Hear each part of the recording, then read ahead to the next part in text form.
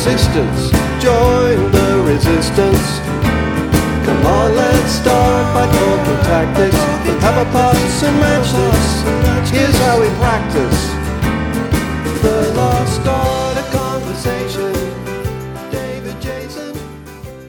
Hey everybody, welcome to Pop Culture Continuum. This is John Elliott. This is Patrick Riccardi. And this week we have returning guest, Steve Marcus. Hello. Mr. Pop Culture.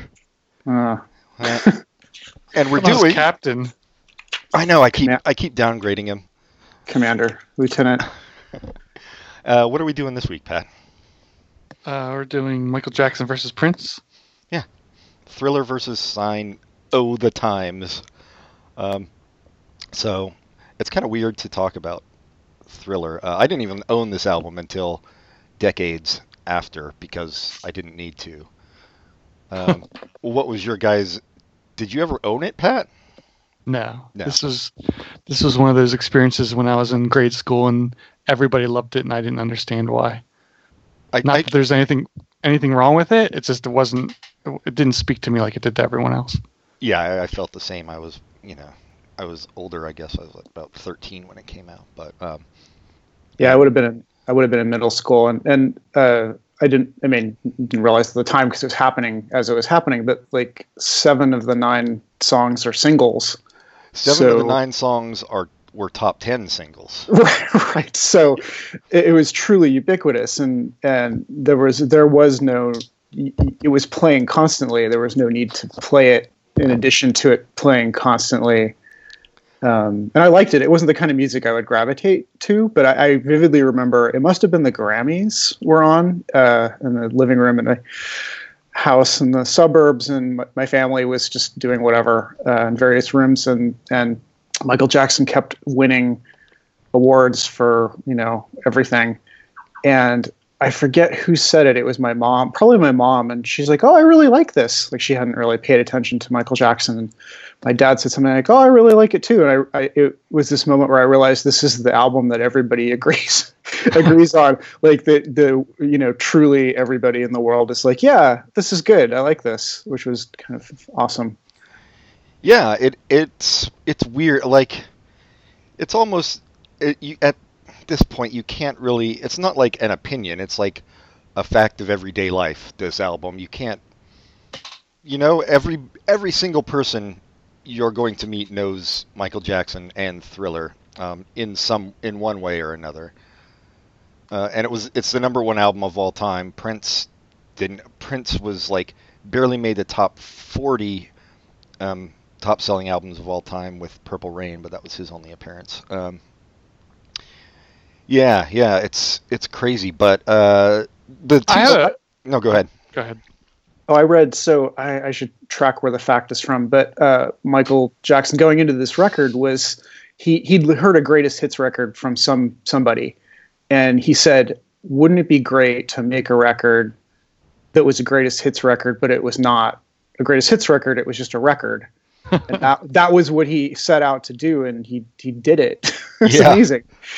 Yeah, for the most part, he did it. That's a thing I've heard about the first Cars album too. Like that wasn't their thought, but that was the thing. Like critics said, like it's like a greatest hits album, but it's just an album. But yeah, that's interesting that he actually shot for that. And imagine if someone else had said something like that, and not Michael Jackson. People would not have anything nice to say about the guy, but somehow Michael Jackson could say that and get away with it. Oh yeah, he dubbed himself the King of Pop, and people went along with it. So, he has this sense of like grandeur about him. So like Paul McCartney's on the record because it's the sort of thing that somebody of Michael's stature and his ambition would do, is have a Beatle on your record. Yeah, and he does things like that when he pulls it off, it's like, okay, enough respect for that. I will say the 2 songs that weren't singles, it was a good idea to not have them as singles. I think Baby Be Mine is like, I don't know, dentist office funk, and then The Lady in My Life is just a ballad, and I don't think ballads are his strong suit, but we'll get and so to that. For that one I was thinking it sounded sort of like a Burt Bacharach tune, and again, him seeing himself in a sort of a pop, pantheon. It's the kind of thing that I can see him being like, oh, this is going to be my tune that demonstrates that I can master that genre. Right. Yeah, that's true. That's interesting. Well, we each picked one song from this album.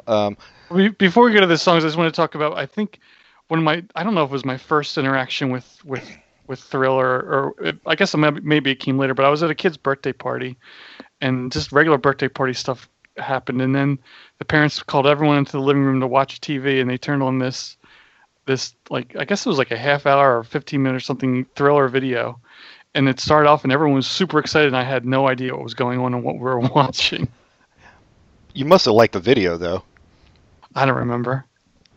I think, I don't know. Is there any other album that produced such a long video for one of the songs? I mean, this is so funny. Well, so here's something that I relearned reading before we're talking today, is that MTV had a policy of first of all being racist and not showing any videos by black people, and the record company, I think it's CBS, basically said they would pull all of their other videos if they wouldn't play Michael Jackson, and it's shocking and incredible that had to happen. But so they were they were forced to play. They were forced. For Thriller, like the biggest album of all time. They were forced. I don't know what the first single was off the record. I think it was Billie Jean. No. Sorry, go ahead. But it was still for this record that they were forced to play it for. I find that unbelievable. I mean, it's so crazy. Yeah, and there's this great video on YouTube of David Bowie, very deftly wrangling with Mark Goodman, one of the DJs, and I think he had some kind of programming hand at the time about why they wouldn't play any black artists on MTV, and Michael Jackson was the one that broke through because the record company was like, fuck you. Yep, you get none of our artists. This is it. Like fuck you. And finally it happened. And so, but the other thing is, so Billie Jean, I guess, was probably the first video, and Thriller was imagined as this, Michael Jackson was really smart in realizing that the videos were really important. And so he hired John Landis, the director, to do the video, and it was that epic thing. And still the record company, I guess, didn't have enough money to fund, like you said, it's a 15-minute video in full. And so the way that it was partially funded was MTV had a policy of not commissioning videos, which makes sense. But what they did was they commissioned a making of the video documentary that was 45 minutes long. And so they paid for that, and that helped pay for the video. So anyway, I thought that was interesting. Yeah, I did not know about the. I mean, I knew about the racism of MTV, but I thought it ended before Thriller, and that is Thriller shocking to me. Yeah, Thriller. Although I swear to God, because we had, I remember when MTV first. I took the day off school the first day MTV came on, so I could watch it. And I swear, I was positive that I remembered Prince being played, like 1999 being played before Michael Jackson on MTV, and I looked it up, and it just wasn't like, it must not have been in heavy rotation or anything. But, they had so little videos when they first started that they just basically played whatever the hell they could, I think. So Prince did beat him onto the air, although they probably played something off the wall by Michael Jackson as well. All right, I just Googled it. So Pass the Dutchie by Musical Youth and 1999 by Prince were both in heavy rotation on MTV before Billie Jean. Heavy rotation, I don't know about that, because this has been widely covered that they were forced into playing more black music because of Michael Jackson. So right, but 2 songs is not exactly a lot of right, yeah. So anyway, well, I will say I do have some problems with some songs on this album. I mean, obviously, it's not as good as The Myth would make you think, but nothing would be. But I do like. I remember Beat It when that came out. I just didn't like it, and I thought, why did you get Eddie Van Halen? You know, like you were talking about his Paul McCartney thing and like Burt Bacharach style. Maybe pick. He has a problem with picking guitarist sidemen to work with. I feel like because I kind of hated Van Halen at that point, and I didn't think it really worked as a rock. I just thought the song was weak. Actually, I didn't think it was that great of a song, and I didn't think Eddie Van Halen added a lot to it, even though that guitar was all over it. Yeah, I don't know. And one of the songs we'll talk about, I have a big problem with too, but. And I didn't until researching and listening to this album, I didn't realize how many other artists were involved with Thriller, like Eddie Van Halen and the Paul McCartney and the members of Toto were in that song. I just figured it was just Michael Jackson and a bunch of whatever musicians he paid to show up. I didn't know other famous people were involved. That's me being dumb, but still. Vincent Price, let's not forget. To terrorize y'all's neighborhood. That's the hear Vincent Price say that is pretty awesome. Although that's another one where I think the video was much better than the song. I don't think the song is all that strong. It's fine. But I don't think it would have been as big a hit without the video. It's hard to hear some of this stuff now and think about what it would be without being what it is. Yeah, exactly. Yeah. Yeah, it's difficult to discuss, like I said, objectively. But, you can, with all this distance, you can also listen to it kind of freshly in a way as well, and kind of just judge it on its merits rather than all the bullshit surrounding it, I guess. I thought it was interesting. So I went back and was listening to this and Off the Wall, and I didn't really think about how disco-y Off the Wall was. Yeah. As a record, and like the last song is called something. The word disco is in the song title, and this one has. It's like syncopated and catchy and everything, but it doesn't have that disco sheen. It's not dated in the same way. It's definitely like burn this disco out, by the way. That's right. That's right. So there's like synths everywhere, which I love. And that makes it sound of a time, but it doesn't have that disco shellac on it. Yeah. Although I think I prefer just as an album Off the Wall, song wise, but I don't know. This isn't bad. I don't mean to sound like I'm slamming it. Like I said, it's not as great as, for the two albums we're doing, this one is the number one selling album of all time, and I think it's the wrong one to be in that position, but it's also understandable. So we'll get to Sign of the Times, but I don't understand why people adore that record over. Like, if I'm going to put on a Prince record, there are 5 other Prince records I would put on before that one. And none of my favorite songs, even top 10 favorite songs for Prince, are on that record. And really? I just don't get why. Oh, well, yeah, we'll talk about it because it's my favorite. But let's talk about Thriller. But when you say it's the wrong one to be number one, I think Steve's comment about watching the Grammys brings up why it was number one. It was everybody liked it. Everybody could at least not hate it. No, I get it, but I feel that way about the Prince album. But we'll talk about it later. Let's get into some songs. So I picked the first song on the album, "Want to Be Starting Something." I think it's this is a legitimately great song, I think, and also very weird. Like, if you listen to the lyrics, you're a vegetable and they hate you. I don't even know what the hell he's talking about. But that's some weird shit to be in a top 10 hit. So I looked up one of the producers on the record, Bruce. I'm going to mangle his last name, Swedien, Sweden. I don't know, but so he was interviewed in one of the occasions, the anniversary occasions for this record, and he says that track is about Michael's brothers' wives and how they were always creating trouble. That was his inspiration, which doesn't doesn't explain, yeah. But anyway, that's interesting.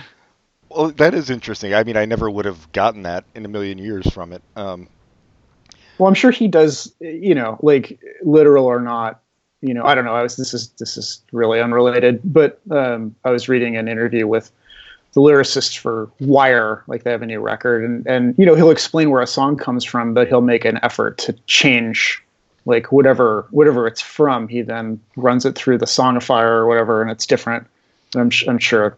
Yeah, I mean, yeah, that's happening here too. So that's what most artists do. I remember hearing about "You've Got to Hide Your Love Away" by the Beatles being about their manager Brian Epstein, and then or Epstein, and then thinking, yeah, but it's addressed to a woman in the lyrics, so how could it be about him?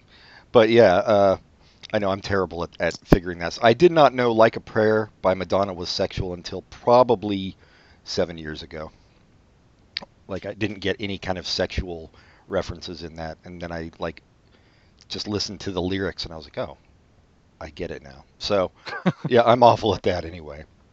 But I think this song is just a great pop song, and it's got the weird, I don't know, I'm assuming Ursat's African chanting at the end. I don't know if it's actually anything. It's kind of like the Lionel Richie All Night Long stuff that he does in there. This is one of those songs that sounds like the 80s, and does it sound like the 80s because it created the sound, or does it sound like the 80s because that already existed? I guess because it created the sound. I mean, to be fair, I do think Prince had been doing this kind of stuff before Michael Jackson, with 1999 and Dirty Mind and stuff. But yeah, it does definitely sound like the 80s. Another interesting thing that I read about Michael a long time ago was that even though he didn't play an instrument, he did write and arrange the songs just by humming or singing them into a recorder, and he like would do all the parts. So that's pretty impressive. I didn't know he didn't play an instrument, so he played the piano, right? I think he probably played a little piano, but that's not how he wrote the songs. Yeah. Okay. But yeah, it is very 80s sounding, but also very infectious, and like in a way that Billie Jean isn't. Billie Jean is like more of a slow burn, and it took me really a long time to appreciate that song more. But yeah, this one just sounds like a party to me. Any other thoughts from you guys? It's fun to start a record with a song about starting things. That makes me really happy.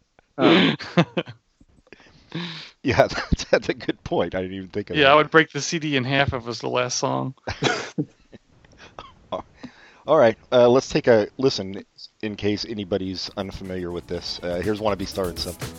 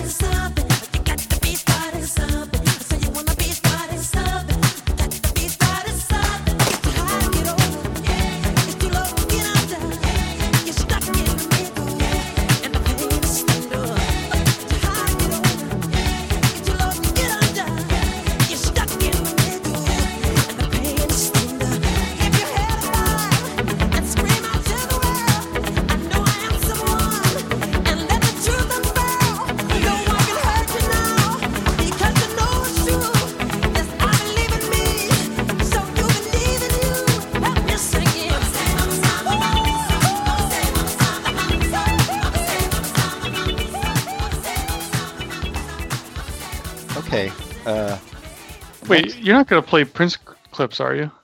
Yes, I am going to play Prince clips. Fuck, he's dead. Man. Good luck being haunted. I'm already haunted. Oh yeah, that was what I was going to say. I was talking about off air. I didn't realize as we record this is like the 1 year anniversary of Prince's death, which I didn't even think about until I saw it all over Facebook. But that was Friday, right? Yeah, Yeah, I didn't realize it either. I didn't know it. I didn't realize it had been so long. But someone put this kind of awesome video of these like grade school kids singing a Prince song. It was fun. Yeah, he sold more records in 2016 than any other artist. So as always, dying's good for your career. But the next song we're gonna do is the aforementioned Paul McCartney duet. Your favorite song on the album, right? Sure. The Girl Is Mine, Pat. And a little bit about why you chose this one. I thought it was awful. Yeah. It reminded me a lot of, as I said in the email, it reminded me a lot of the Little Drummer Boy. Not the song itself, but just the awkward conversation between Paul McCartney and Michael Jackson. It reminded me of the conversation between Bing Crosby and David Bowie. The Little Drummer Boy song they do. Yeah. Just awkward and weird. That conversation, like, I don't get, like, I think they're trying to make it sound like it's off the cuff or something, but really, you can do as many takes of that as you want. You don't have to go with the first one. Make it...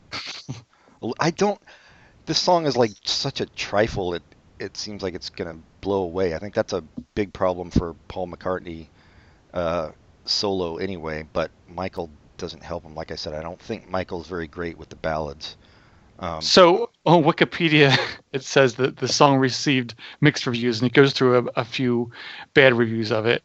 And then the one positive review is from Jackson's biographer, and the positive statement is, the writer stated that the song was cute, but lacked substance. So that's... But yeah, that is the best you can say about it, I guess. Yeah, it's completely insubstantial. And yeah, this is the worst of both of them. It's too bad. I think Say Say Say was a better duet, but I guess Paul McCartney got to put that one on his album. Well, they each both have this instinct in them, right? And so it just kind of it was exponential. Yes. You know, like they both let rip on this, and so yeah, there was no Lennon around to temper it on this. There was two McCartneys. So I like that the idea of the song came from Quincy Jones when he told Michael Jackson, write a song about you and another guy fighting for a woman. Quincy, why you bring that to Michael Jackson? Well, I love how they're not really fighting at all, and it's clear. It's clear the whole way through that it's just an amiable goof, and there's nothing at stake, and it's just it's not. There's no tension here. There's not. Yeah, it's not the motherfucking Girl Is Mine. It's the doggone Girl Is Mine. Yeah. So Quincy Jones, did he have a lot to do with Michael Jackson's albums after this? You know what? That is a really good question. I think on Bad he used like a bunch of different producers, or maybe it was Jam and Lewis. I can't remember. Let me see if I can find anything about it. Oh no, Quincy Jones was Bad still. So yes. Okay. And then and then he started using other producers like after that, like Teddy Riley and Bruce Sweden, whatever his name is. Anyway. Yeah, this was... Then I blame Quincy Jones for this, partially. Because this was not an idea that came to fruition as it should have. Well, let's listen to this dumb song. Top 10 hit. First single release from the album, The Girl Is Mine. Don't waste your time, because the doggone girl is mine. She's mine. She's mine. No, she's mine. The girl is mine. Girl is mine. The girl is mine. Girl is mine. Girl is mine. Mine. Yep, she's mine. Mine. The girl is mine. Mine. Yes, she's mine. Mine. Don't waste your time, because the doggone girl is mine.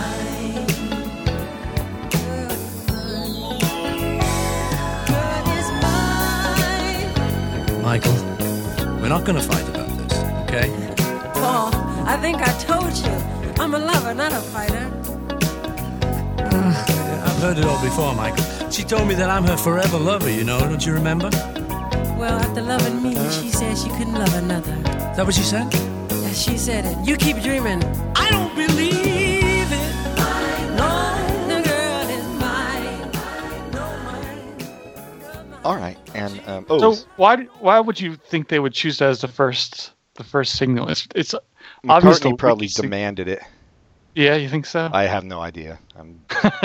I'm guessing. I mean, it's just such an odd choice of all the powerful, the good songs on that album to pick this one that's not especially good. Yeah, and yet it was number 2 on the charts. Yeah, it's true. So I do wonder if you have Paul McCartney on your record, there's sort of a like the managers, maybe it's not Paul McCartney, but the manager's like, okay, yeah, he can be on your record, but that's got to be your first single. Yeah, kind of thing. That's what I'm thinking. And maybe there's just the assumption that that's going to be a big hit, so you might as well start with that in case the others aren't. Sure. Although, I mean, I think listening to the album, it's pretty obvious the others would be. Yeah, speaking of ballads, before we get to your song, Steve, Human Nature is another one where I just think lyrically, when he tries to do this stuff, Michael Jackson, it's very facile, which is a problem that Prince has as well. But the Human Nature is another one that doesn't work well. The melody is strong on it. I was gonna say I can't actually. I don't know if I've ever really listened to the lyrics for that, but the melody is so pretty that I don't care. Yeah, it's the lyrics that trip me up. But he's done worse for sure. But your pick is my second favorite song on the album, Steve. So why don't you talk about that? PYT. So I just love it's interesting to hear that he composes music through sort of vocalizing. Yeah. Because everything on this song is a melodic, like every part of it is a melodic line that's all dense and woven together. And like you can kind of follow it through any one of like there's the synth and the lead vocals and the backing vocals and the synth flourishes and the rhythm, and like your ears could just follow any one of 5 different lines through the song and be entertained. And you can also, like, different things by design crop up to draw your attention from one line to the other. Like, it's inexhaustible. I can listen to this thing over and over and over. Yeah, it's like Revolver to me in that way. I know exactly what you're saying. That's true. It's completely inventive for sure, like musically, rhythmically, melodically. And I didn't mean to like sound so harsh at the beginning, because I do think it's a great album. It's not one I listen to a lot because I don't need to, but if it comes on, I'm not going to fast forward, unless it's Girl Is Mine. But I love this song, and I love this was a thing in the early 80s, like with funk bands a lot, was the vocoder robot voice type stuff that he's got going in there. And to me, it's another one that's like very joyous, and it comes across. Pat, you got any thoughts on PYT? No, I like it. I like it a lot. PYT is one of the ones that feels more like a 70s song to me than the rest of the album, and I don't know why. Oh, I mean, I can kind of see it. The robot voices. Yeah, it's got funk elements that are very 70s in a great way. Yeah. All right. Well, let's give it a quick. Yeah, spin. I just want to make it clear that "Girl Is Mine" is not my favorite song of the album. No, I think he made it clear. Yeah. It's the Ewok moment on the album. Yeah. Don't say that to Pat. He loves the Ewoks. I love the Ewoks. So maybe it's the prequels out moment. Here is a much better song, PYT. I've always wanted a girl just like you. You're such a PYT. Young thing. Ooh. Where did you come from, baby? And ooh, won't you take me there right away? Won't you, baby? Then the road you've got to be. Spot my need, just sugar fly with me. Don't you know now is the perfect time? We can make it right in the city night. When the night is the love and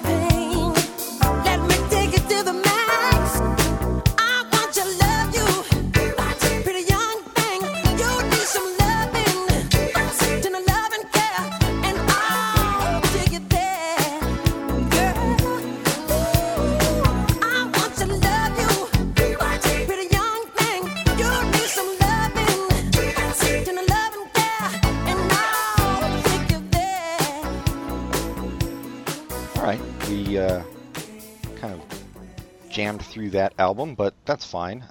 I'm kind of more excited to talk about this next one, and especially to argue with Steve about it, and the sound of it, and possibly Pat. But we'll see. Let's take a quick break. We'll come back with Sign of the Times.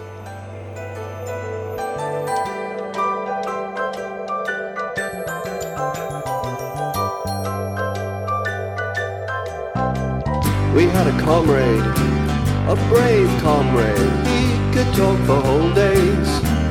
But then he tried to be a hero, tried talking about Shamiro to commuters wearing earphones. Oh, he almost died for conversation, hallucinations, good vibrations. Van Dyke Park's Greyhound racing, steeple chasing, the Reformation, transubstantiation, Bram Stoker's creation, the land of the Thracians, and right back to the start. It's gonna take some time and patience, but all the best things. All right, we are back with Prince, Sign of the Times, which I picked for my own reasons. I guess to kind of what you were talking about before, Steve, it is definitely a critical hit, but commercially it wasn't that big. It was definitely no Purple Rain. Yeah, I was thinking it was. It was surprising that we were doing Thriller versus Sign of the Times, because the analog would be Purple Rain. Right, but we already did an episode on Purple Rain. Right. So, yeah, the analog would be Purple Rain, and it might have been. I mean, that would have been really interesting to talk about as well. But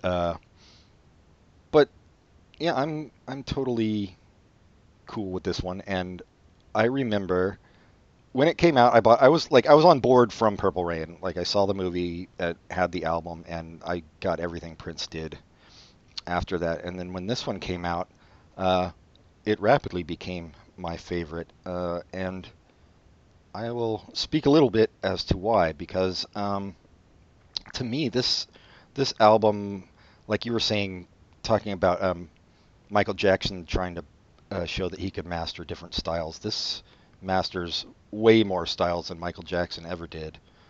And it has one of my favorite Prince styles is the really stripped down funk, like Kiss and Sign of the Times on this album, which he was he took James Brown pared it down more, and I always liked when he did that. And there are a few songs on this album, like the whole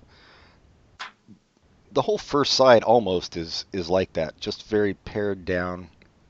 And Housequake has even a sense of humor, which is rare for Prince on record. And the thing, well, I'll talk about it a little when we talk about your song, Steve. Actually, I'll talk about it now. I think like a song like The Cross, which you pick, it could have been on like the third Velvet Underground album. And I think a lot of bands could have written that song, but those bands couldn't have written any other song on this album. And I feel that way about almost every song on this album. Like, yeah, you could picture somebody doing that, but you can't picture them doing the rest of the album. And that's what really holds up for me about it. It's not just that he's like a dilettante showing off what he can do, like he can work in different styles. I think he kind of inhabits those styles. He's like fully musically understands the different styles he does. And I find it really impressive. But let's see what you guys had to say about it. Steve. Okay. I literally Googled, why do people love Sign of the Times so much? And it's not that I don't like it. It's definitely, it's impressive. It's more impressive when you read, everybody knows that he does most of his own recording and composing and playing and on a lot of his records. But this one, I guess in particular, there's only one song, maybe two songs. Like, It's Gonna Be a Beautiful Night has The Revolution on it. Yeah, it's live, yeah. Yeah, and then, obviously you got The Look has Sheena Easton on it, but I think the rest of the album was just him. All him. Which makes it, it's amazing. But again, I guess it's impressive. Like, it's really impressive, but that doesn't make me want to listen to it more than other Prince records. And if I want to hear a Prince song, none of these songs are the ones that are the one that I'm not unhappy. You know, in fact, I'm happy to listen to the songs on this record, but like, I'm not thinking I want to hear Hot Thing. That's what I'm going to put something on. I want to hear Hot Thing or You Got the Look or any, you know, like it's from Controversy through Purple Rain is where I want to be, or 1999. Yeah. Dirty Mind and all that. That's where I live with Prince. Yeah, I mean, I can understand that. I think I don't think you're alone in that for sure. I mean, like I said, you Googled why does everybody love Sign of the Times, but I don't think they necessarily do. I think critics did more than fans, except for me, I guess. But yeah, to me, it's a culmination of all those albums, what he was trying to do. Not that he didn't succeed before, but on this one, like you said, he did it all himself, and still made it sound like a band. And like something like Hot Thing, even it's got kind of a house feel to it, but then it's also got like these horns in it and stuff that most house music wouldn't have thought to do. I don't know. I listened to it very critically listening for this, and there was a lot of stuff I picked up on, like Housequake. Sounds like it's just kind of another house-ish hip-hop song, but then it's got that funk guitar in it that I don't think most people would do on that. So his choices are super interesting, I think, and it coheres for me. Pat, what are your thoughts? Why do you think this album didn't sell as well? I think probably for the reasons Steve said. I think it's not. It doesn't have a necessarily any transcendent songs like Purple Rain did, or anything as great as Kiss from his previous album. But it's very consistent. I think every song on it is good, to me at least. I could picture any one of them being a single, maybe not a high charting single, but a single. But I'd be interested to hear your thoughts on this album, Pat.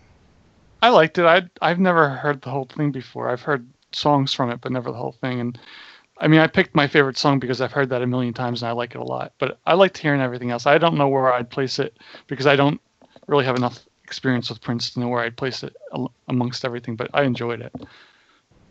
Yeah, well, I mean, I should mention, as I did on our last podcast the three of us did together, this was also the year I broke up with my girlfriend. Might have had something to do with it. It was very happy album to me, even though lyrically some of it wasn't. But I also think, like, Prince, people talk about Prince being, like, lascivious and stuff, but a lot of his songs were women empowering, which I don't think he gets enough credit for. Like, If I Was Your Girlfriend is very, you know, it's a gender bending thing, but it's him trying to see it from another point of view. And it was the same with Darling Nikki, which was the song that started the whole PMRC. That was about a woman's sexual satisfaction, where she was like, yeah, fuck you, I'm done with you. You know, and I don't think he gets a lot of credit for that. And it's impressive to me. But anyway, the songs. Well, so I would say he's lascivious, but like his will is always good. Like, yes. As opposed to like dipshit rock, like Aerosmith, right. Or, you know, like they're skeevy and horrible and you don't want to be alone in a room with them. Right. But right. but Prince, you're always okay. Like, it's cool. Yeah. know, like everybody gets horny and it's like, whatever, it's all fine. You know, like his will is good. You know? He celebrates it rather than being creepy about it. Yeah.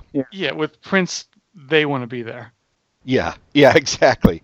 Yeah, not like, to take from the same type of genre, like Rick James, another one who's like kind of in the Aerosmith mode lyrically. Kind of scary, yeah.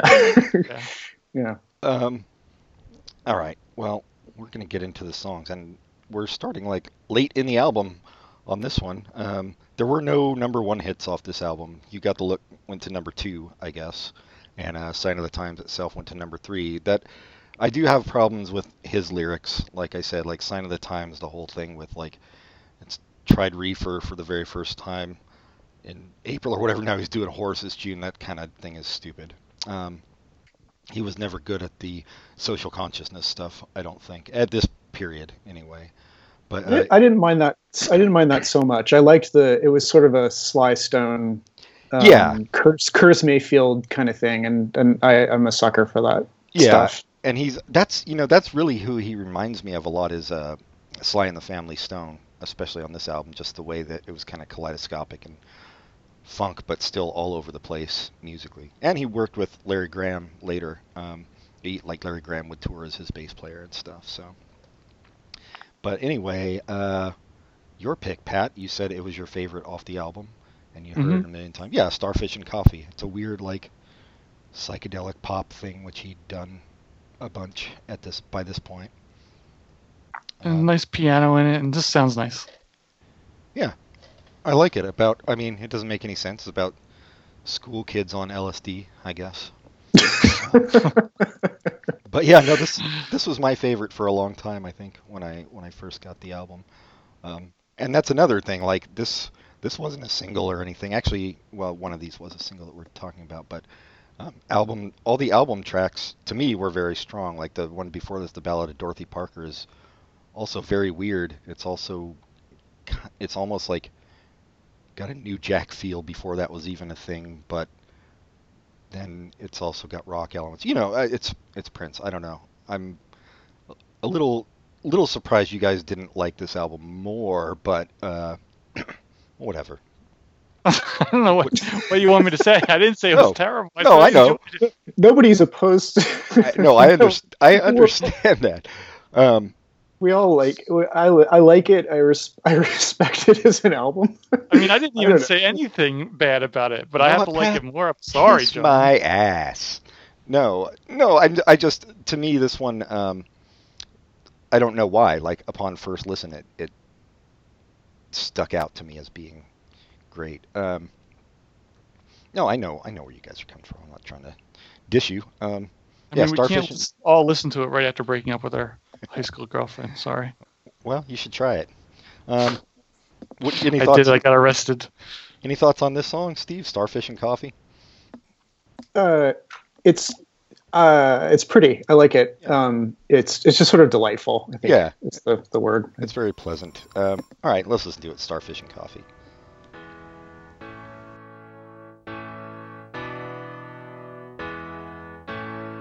It was 7:45, we were all in line to meet the teacher, Miss Kathleen. First was Kevin, then came Lucy, third in line was me. All of us were ordinary compared to Cynthia Rose. She always stood at the back of the line, a smile beneath her nose. Her favorite number was 20, and every single day. If you asked her what she had for breakfast, this is what she'd say. Starfish and coffee, maple syrup and jam, butterscotch clouds and a tangerine, and side on a ham. If you set your mind free, baby, maybe you understand. Starfish and coffee, maple syrup and jam. Cynthia wore the prettiest dress, but different color socks. Sometimes I wonder if the mates were in her lunchbox. Me and Lucy opened it when Cynthia won the round. Lucy cried, almost died. You know what we found. Starfish and coffee, maple syrup and jam. Okay. That might have been too short of a break, but I'll work it out in post. The next song we're doing is I Could Never Take the Place of Your Man, which I don't think charted very high at all. The single version was much shorter. They cut out that whole middle section. But still. This song, to me, it's super catchy. And then when I was listening to it this time, I really noticed that it's got so many elements to it. It's got like pop and almost new wavy feel, as well as rock, and in that middle section some jazz even, and psych guitar a little bit, which if you described a song that way to me, I would think it would sound like shit, but I think this one really works. I think it's catchy as hell. I don't know why it didn't really go anywhere on the charts. But it's another one where Prince it's kind of more grown up, where he's like telling the woman, yeah, don't bother with me. I'm not the one you want, which was an interesting twist in his career. It's super catchy, but I'm reading now that it was recorded in '82, or is that a different version? Oh, must have been a way different version. Yeah, I've probably got it somewhere, but a lot of his songs were that way. You can find really early versions, but they're not the same. So this record, I guess, was synthesized from parts of various other records that he'd had going on, including one where he was adopting the persona of a character named Camille. He's a woman. Yeah. So I don't know which songs are from where, but yeah, it seems like he probably just didn't take them as they were. He maybe fitted everything together once he had this. But yeah, I think the only like real leftover from Camille, as it was originally envisioned, was "If I Was Your Girlfriend." It's got that weird high voice thing going. Yeah, this was originally going to be a 3-album set called Crystal Ball, and then it was going to be Camille, and then it ended up being this. Which I also want to say, for a double album, I think it's really strong. Double albums always have problems, but I don't like this is up there with London Calling for me as pretty consistent, and even London Calling drags a little in the last third. So. Yeah, I Can Never Take the Place of Your Man. Any thoughts, Steve? I'd forgotten how Springsteen-y the song was. It's like characters and a setting, and it's 4/4, and it's rock, and I had forgotten that, and was reminded when I listened to it again. Yeah, even that keyboard part is kind of Springsteen-y. Yeah. Well, let's give it a whirl. Here is I Can Never Take the Place of Your Man.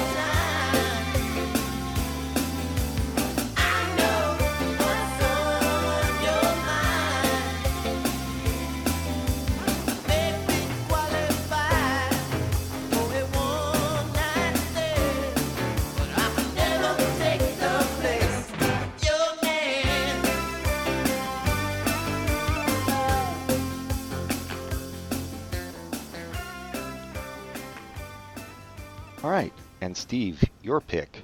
So I picked this one. This wasn't the song that I would go to if I wanted to listen to a song off the record. It'd be one of the catchier ones. But I liked how different it was. I think it's the most raw, emotional song. Yes. There's like all the other stuff is very sort of composed emotionally, and this one's not. I like that. I also liked that it sounded like Bedhead.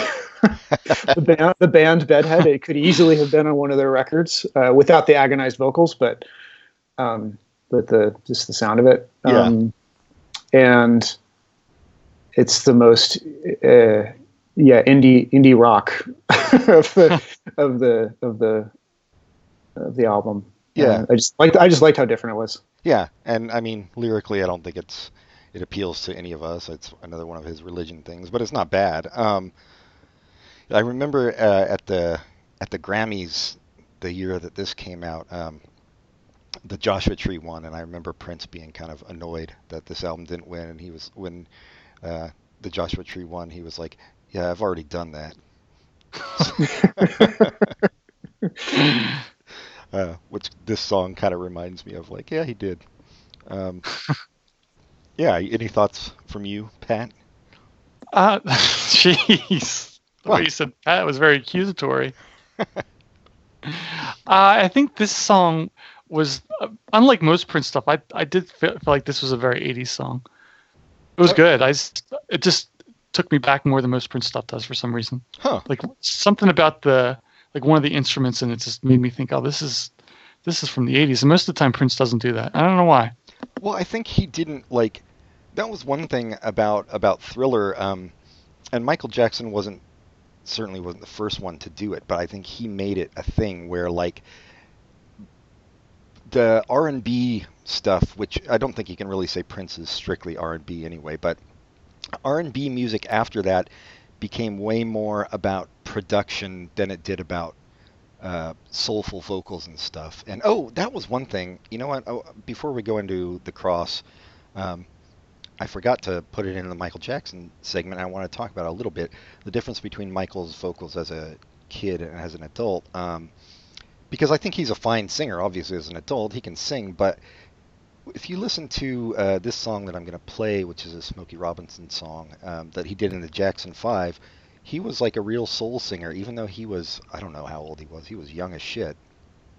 But he could put this across. And I feel like as he got older, it became more about like vocal tics and mannerisms more than soulful singing. And I think that's basically, to get back to what you were saying, Pat, it's the production styles of the 80s that Prince didn't necessarily adopt. He kind of kept it more classical in a way, just the sound of his albums. Even though there's like lots of keyboards and stuff on them that had to have come, post late 70s, but yeah, sorry guys, do you mind listening to this Michael Jackson or Jackson 5 song real quick? No, I'd never mind listening to Michael Jackson or Jackson 5 songs.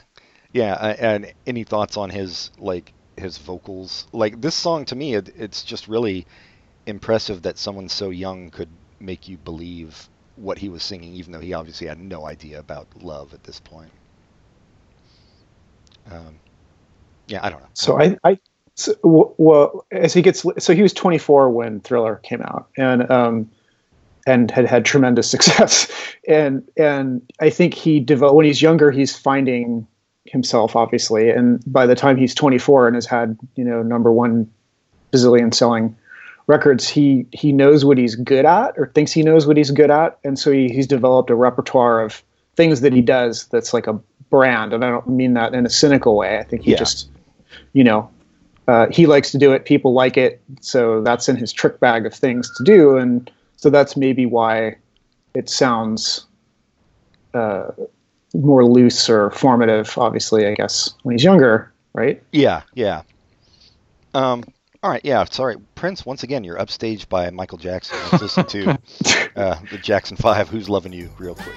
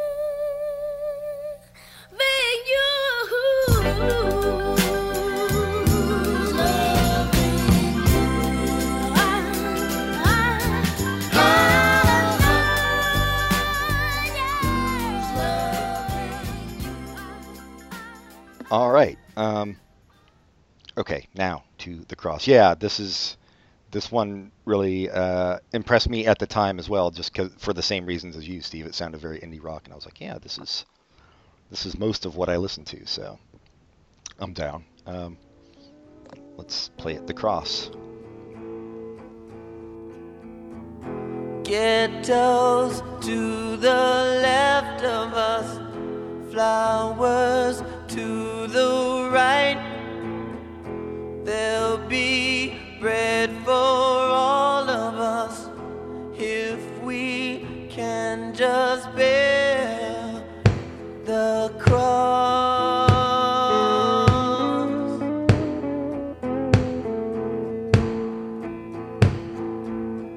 Sweet song of salvation, a pregnant mother sings. She lives in starvation. Her children need all that she brings.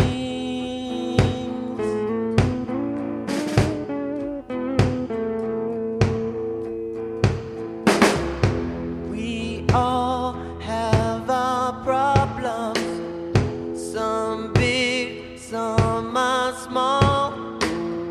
Soon all of our problems will be taken by the cross.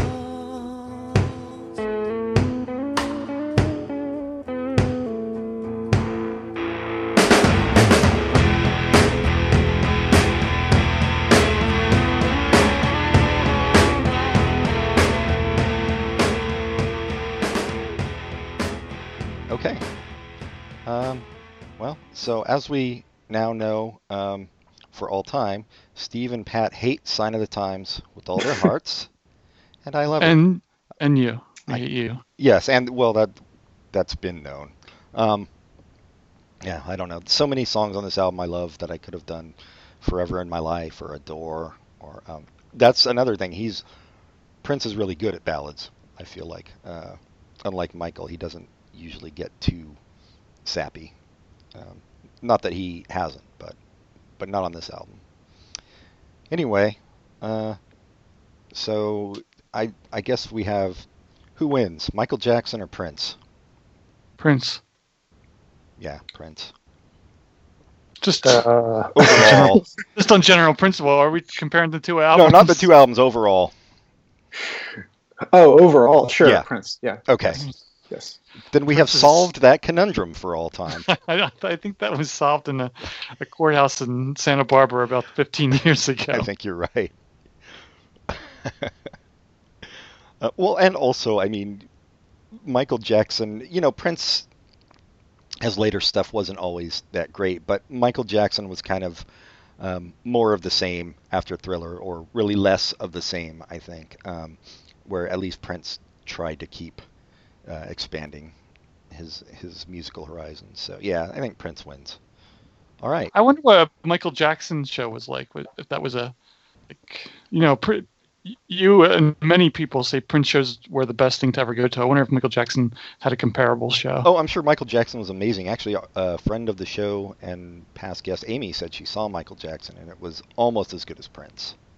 Oh, wow. So, yeah. I mean, how could it be bad? I'm sure it was awesome. But I also don't think Michael just didn't have the versatility of Prince as a performer. I think he could dance and he could sing, but Prince could also dance and sing, and he could do it in high heels, and he could play guitar and then jump over. Another thing Amy said when she saw Prince one time, he in the middle of a song went to every instrumentalist and grabbed their instrument and played it for a little bit of the song. So you're not going to see Michael do that.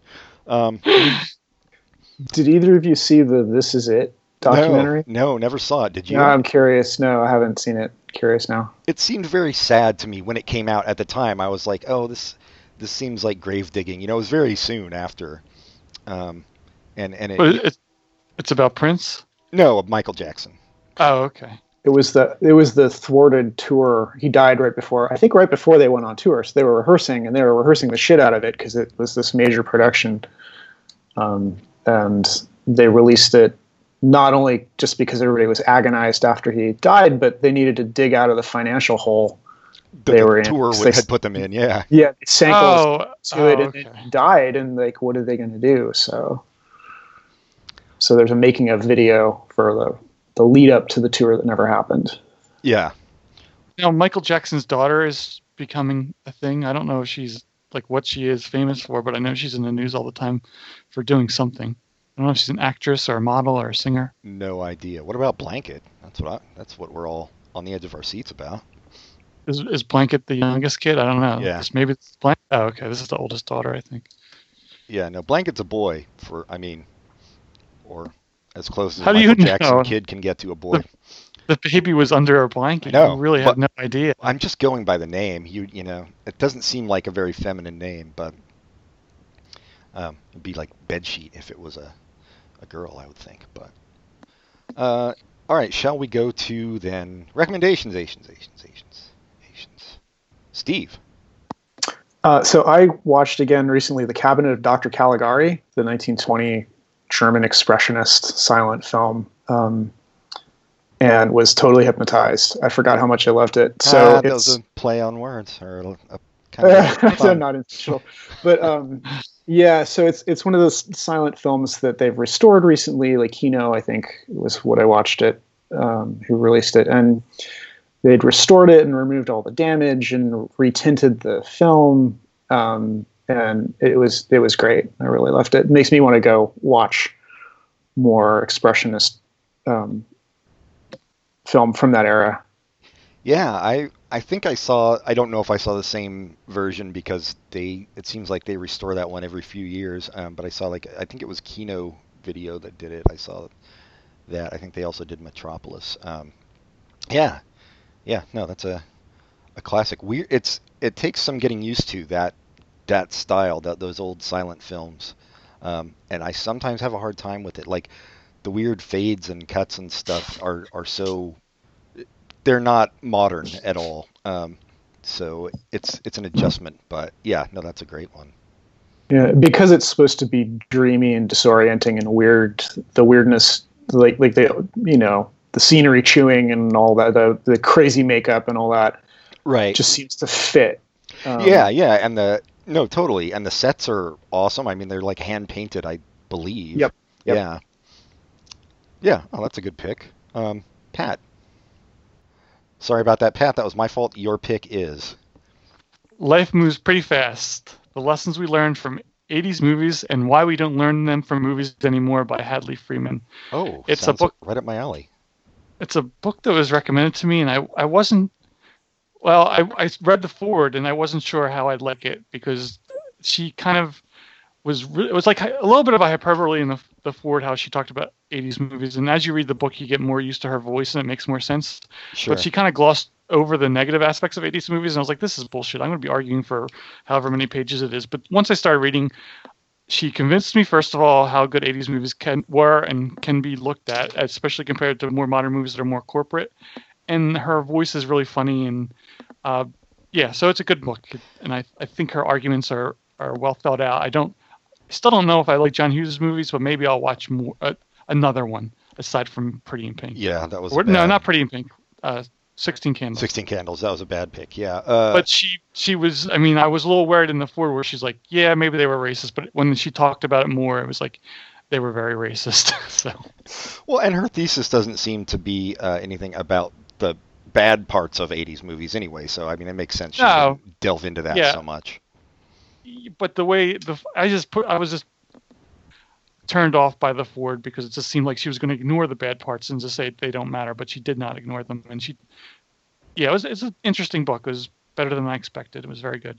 Okay, cool. And interestingly, right after I'd never heard of this author, but right after I read it, someone retweeted a link to an article she wrote about Harris Kittles. What's his name? Harris Whittles. Harris Whittles from all kinds of comedy shows, and she wrote a pretty good article about him. Oh, cool. Steve, you're still there, right? I'm here. Okay.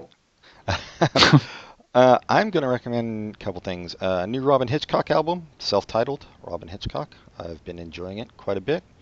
Kind of harks back to his earlier work, 80s period. I like it more than other stuff he's had out recently, and I've liked the other stuff he's had out recently. I like it a lot. Yeah, it's really, really strong, and I will be seeing him twice. He's opening up for the Psychedelic Furs, and then he's doing a solo show, so that'll be fun. And my second recommendation is a comic book, and it is called Shaolin Cowboy. And you can get on board because the first issue just came out, and you can mark my words that this will be a massive cult hit. It's put out by Dark Horse Comics, and it's about a Shaolin cowboy. It's this. It sounds like a movie. It sounds like a 2-word movie pitch. It is, except it's not like what you would think from that pitch. Like, it's in the modern day, set in modern day, and he's like kind of a cowboy, but a Zen Kung Fu master dude. And it's very weird. Like any comic where the villain is a talking crab sitting on the head of a woman with swastika face tattoos, you're in for a good time. So, I just have to say, anytime someone says that something's going to be a cult hit, it only lasts 2 issues. I hope that's not the case. Really enjoy that issue you're reading, Sean, because you just cursed it. Well, my word means nothing, obviously. Does Dark Horse, as with Image, does Dark Horse allow creator ownership, I assume? I don't know the answer to that, actually. As far as I know, Image is, I guess Image was the first one that did that. It doesn't necessarily mean they're the only ones. But yeah, that's a good question. No idea. Maybe it varies title to title. Yeah, that could be. I don't know. I'm going to look that up. Yeah, all right. That's it. Well, thanks for coming on, Steve. That was fun. Yeah, it was fun. Thank you. And so write to us at popculturecontinuum@gmail.com. Rate us highly on iTunes. Like us on Facebook. And most importantly, tell your friends to listen. Mm-hmm. And this is episode 198, so we still have nothing for our big 200th episode. But, that probably just means Michael Morris will come on or something. I don't know. We'll see. If anybody has any ideas on what to do or knows any celebrities, I tried to get Adam Scott. His people came back to me with a big, fat, eat a dick. So that won't be happening. Sorry, listeners. But, we'll try to come up with something special. In any case, until next time, goodbye, everybody. Goodbye.